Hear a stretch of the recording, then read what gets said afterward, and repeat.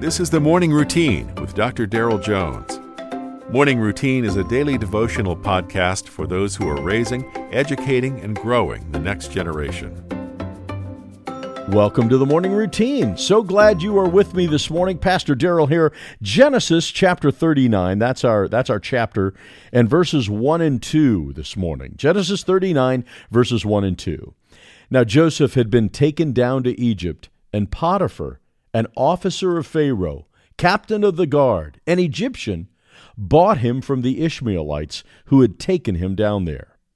The Lord was with Joseph, and he was a successful man, and he was in the house of his master, the Egyptian.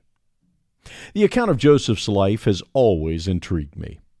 Joseph was his father's favorite child, and therefore hated by his brothers. First, they throw him into a pit. Then they sell him into slavery. His is an ongoing up and down journey of favor, followed by unfair accusations with devastating ramifications. And yet the Scripture is clear. God was with Joseph. If you or I were to experience such challenges, I don't know that it would really seem like God was with me. We hear verses like, I am with you always, and God is for us and not against us. But when circumstances like Joseph's happen, it's reasonable to ask, God, where are you? But our verse today gives us insight into how our circumstances are not indicative of God's presence in our lives. God doesn't promise to make our lives easy, and He rarely calls us to easy things.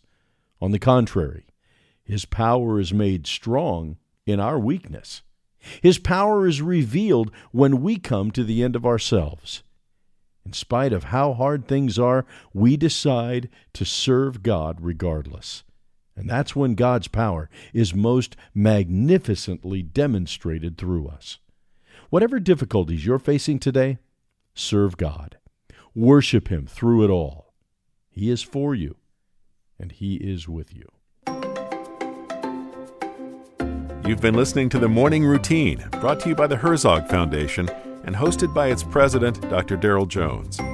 For more information, please visit herzogfoundation.com. To receive the Morning Routine as a daily email, sign up at morningroutinepodcast.com. See you in the morning.